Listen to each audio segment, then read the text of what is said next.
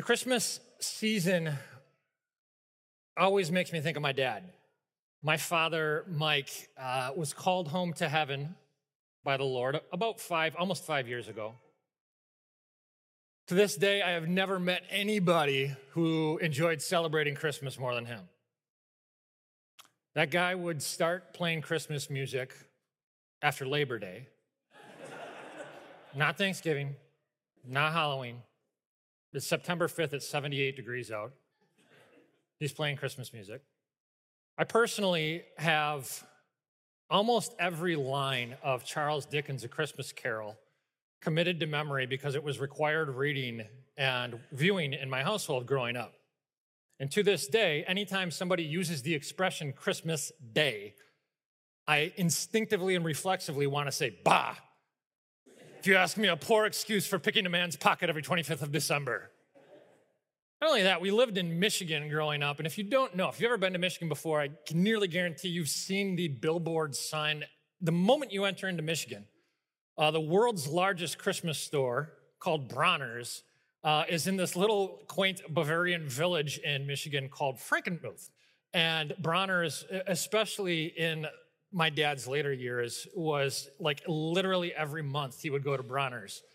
And certainly whenever the kids came home and visited, especially at Christmas. And so I remember one time going home as an adult at Christmas to visit my parents. And of course, we did our pilgrimage out to Bronner's in Frankenmuth. And, you know, when we first get there, the first thing that we do is we go in and we visit the restroom because it's 3 hours to walk through Bronner's from beginning to end. It's like walking through the Vatican. Like you're going to be here for a while. And they're blaring Christmas music everywhere. They're blaring Christmas music through the bathroom speakers. And so my dad and I stop off at the bathroom, and I remember this. So I was at the sink washing my hands, which is what I'm doing in most of my stories. I'm at the sink washing my hands. And my dad, he's at the urinal, and he's belting out Christmas carols with the speaker in the restroom. And so he's saying, "Do you see what I see?"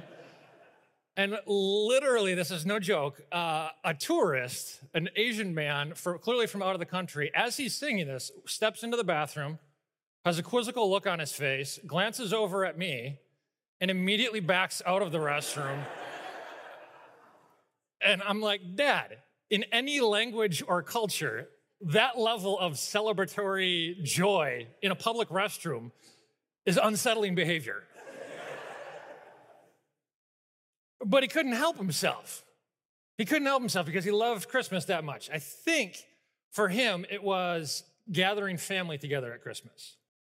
Christmas struck a chord in that man, unlike anybody else I've ever met. And I actually think, maybe to a lesser degree, for most people, there's something about Christmas that is inherently familial. It evokes the sense of family more than any other time of year. And in fact, it's kind of an interesting phenomenon that if you had a wonderful childhood growing up, there's probably not a time of the year that makes you feel more, makes you experience more concept of family and feel more nostalgia than the Christmas season. But even if you didn't have a great childhood growing up, it doesn't make you not think of Christmas. It means that when Christmas time comes around, you maybe feel a little bit sad and long for a more like idealized family. Family is such a close association with Christmas that it's always interesting to me around Christmas time. I ask people what their plans are going to be for the holidays. And invariably, this is the way people talk today. Christians talk this way. They'll say things like, well, we're doing Christmas at my family's today on Christmas Day, and then we're going to do Christmas next weekend at my husband's family, right? Why do people talk that way? We know that the Christmas celebration is affixed to December 25th, so why do we talk that way? It's because there's something inherently and inextricably familial about Christmas. This is why all the Christmas classic movies, from It's a Wonderful Life to Home Alone to Elf, I don't know if you ever noticed it, what's the one common denominator in all of them? It's family reconciliation. Now, why do all the great Christmas movies, why are they all about family reconciliation? It's because deep down inside, in the collective non-conscious of humanity, we know that Christmas really is, in fact, about a family that has been supernaturally reconciled. The prologue to John's gospel, which I'm going to read here in just a minute, has all the recurring themes of the book of John. And one of those major themes is the idea that Jesus is the Son of God and has come to make us the family of God. And if you don't know, John's gospel is actually written a couple decades after the other gospel records. And interestingly and curiously, it doesn't have any of the things that we associate with the Christmas narrative details. So it doesn't have the story of the shepherds out in the field nearby. It doesn't have the star. It doesn't have Bethlehem. It doesn't have, the shepherds and the wise men and all that kind of stuff. That's because by the time John is writing his gospel, all that stuff was already accepted as fact in the Christian community. What John writes to do is give us the meaning of those facts. John's whole gospel is about the meaning of the stuff that we've come to learn. So for instance, all four of the gospels have the story of Jesus feeding the 5,000. John's is the only gospel that has the subsequent story of Jesus' bread of life discourse where he says, that food that I gave to you, that is only pointing to a greater and ultimate food. I am the ultimate bread of life and sustenance for your life. He gives the meaning of stuff. John's gospel gives the meaning of stuff. And interestingly, in the opening verses here, in these famous lines from John 1, where he says, in the beginning was the Word, and the Word was with God, and the Word was God. He was with God in the beginning, and all things, through him, all things were made.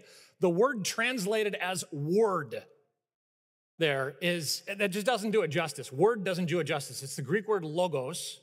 It's where we get our word logic from. And it's a really packed word. It's like if somebody says the word freedom today, you kind of have to ask them what they mean by that because it's a loaded concept.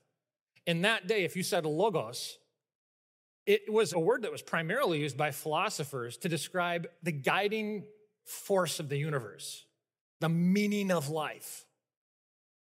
And so what John is teaching in his gospel, he's saying every single one of us comes into a darkened world inherently blind to the meaning and purpose of life. And so every human is on this quest to find that meaning. But we cannot find it on our own. Meaning has to find us. He has to find us. Meaning does not come to us naturally. It does not come by what we choose or what we like or what we feel. It has to be given to us. We're on a quest for something that has to be supernaturally given. And the meaning of it is the same thing that all the great Christmas classics point to. The family of God. John is going to write, yet to all who did receive him, to those who believed in his name, Jesus gave the right to become children of God.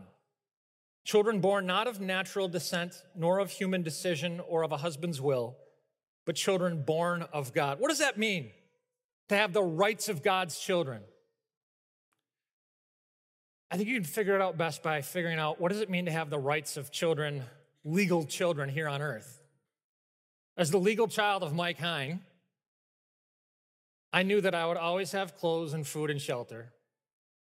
As the legal child of Mike Hine, I knew that no matter how much I screwed up, I would still have a home.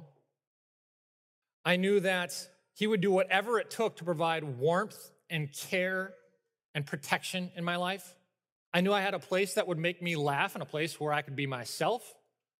I knew who I belonged to, and therefore I knew where I belonged and where I wanted to be. That's by being a legal child of Mike Hine. And Mike was a wonderful, faithful Christian man. I was very, very fortunate. But I also know that on his best day, he only points to someone greater. He was flawed, he was sinful, but he was redeemed, and he pointed to a perfect Father. As God's legal children bought by the blood of Jesus Christ, we possess the exact same rights as our redeeming brother, Jesus. We have the right to peace in life. We have the right to peace in life because we've been supernaturally made right with God. We have the right to confidence in this world because we have a sovereign God who works out all things for our good. We have the right to contentment and hope in a scary world because we know our future is better than our present, certainly better than our past. We have a right to calm in this world because our anxieties are best processed by leaving them in the hands of the one who attends all things with our best interest in mind. We have the right to laughter because the unfortunate foibles of this world cannot hurt us with any lasting impact. We have the right to contentment because we know that even if the world is not impressed, every single thing that we do has meaning and purpose and eternal impact. And most important of all, we know we have the right of eternal paradise with God because our Savior has come to remove all the sins that separated us from our Heavenly Father. We've been supernaturally reconciled, just like the movies, and our inheritance as God's children is primarily a home. It's primarily a home with Father God himself, where we will live the life that really is life. The prologue of St. John illuminates the incarnation. In the beginning was the Word, and the Word was with God, and the Word was God. He was with God in the beginning. Through him, all things were made. Without him, nothing was made that has been made. And in him was life, and that life was the light of all mankind. The light shines in the darkness, and the darkness has not overcome it. There was a man sent from God whose name was John. He came as a witness to testify concerning that light, so that through him all might believe. He himself was not the light. He came only as a witness to this light.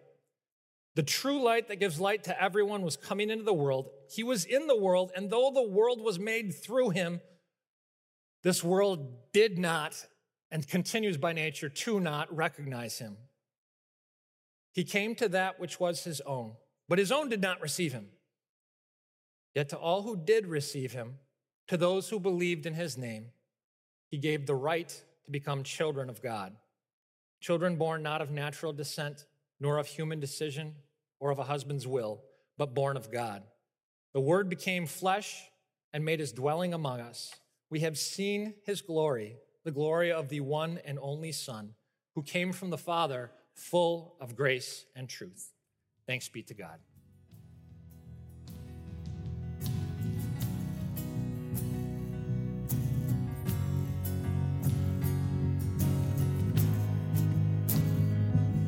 This message was a production of St. Marcus Lutheran Church. For similar content, subscribe on iTunes, Google Play, or our YouTube channel.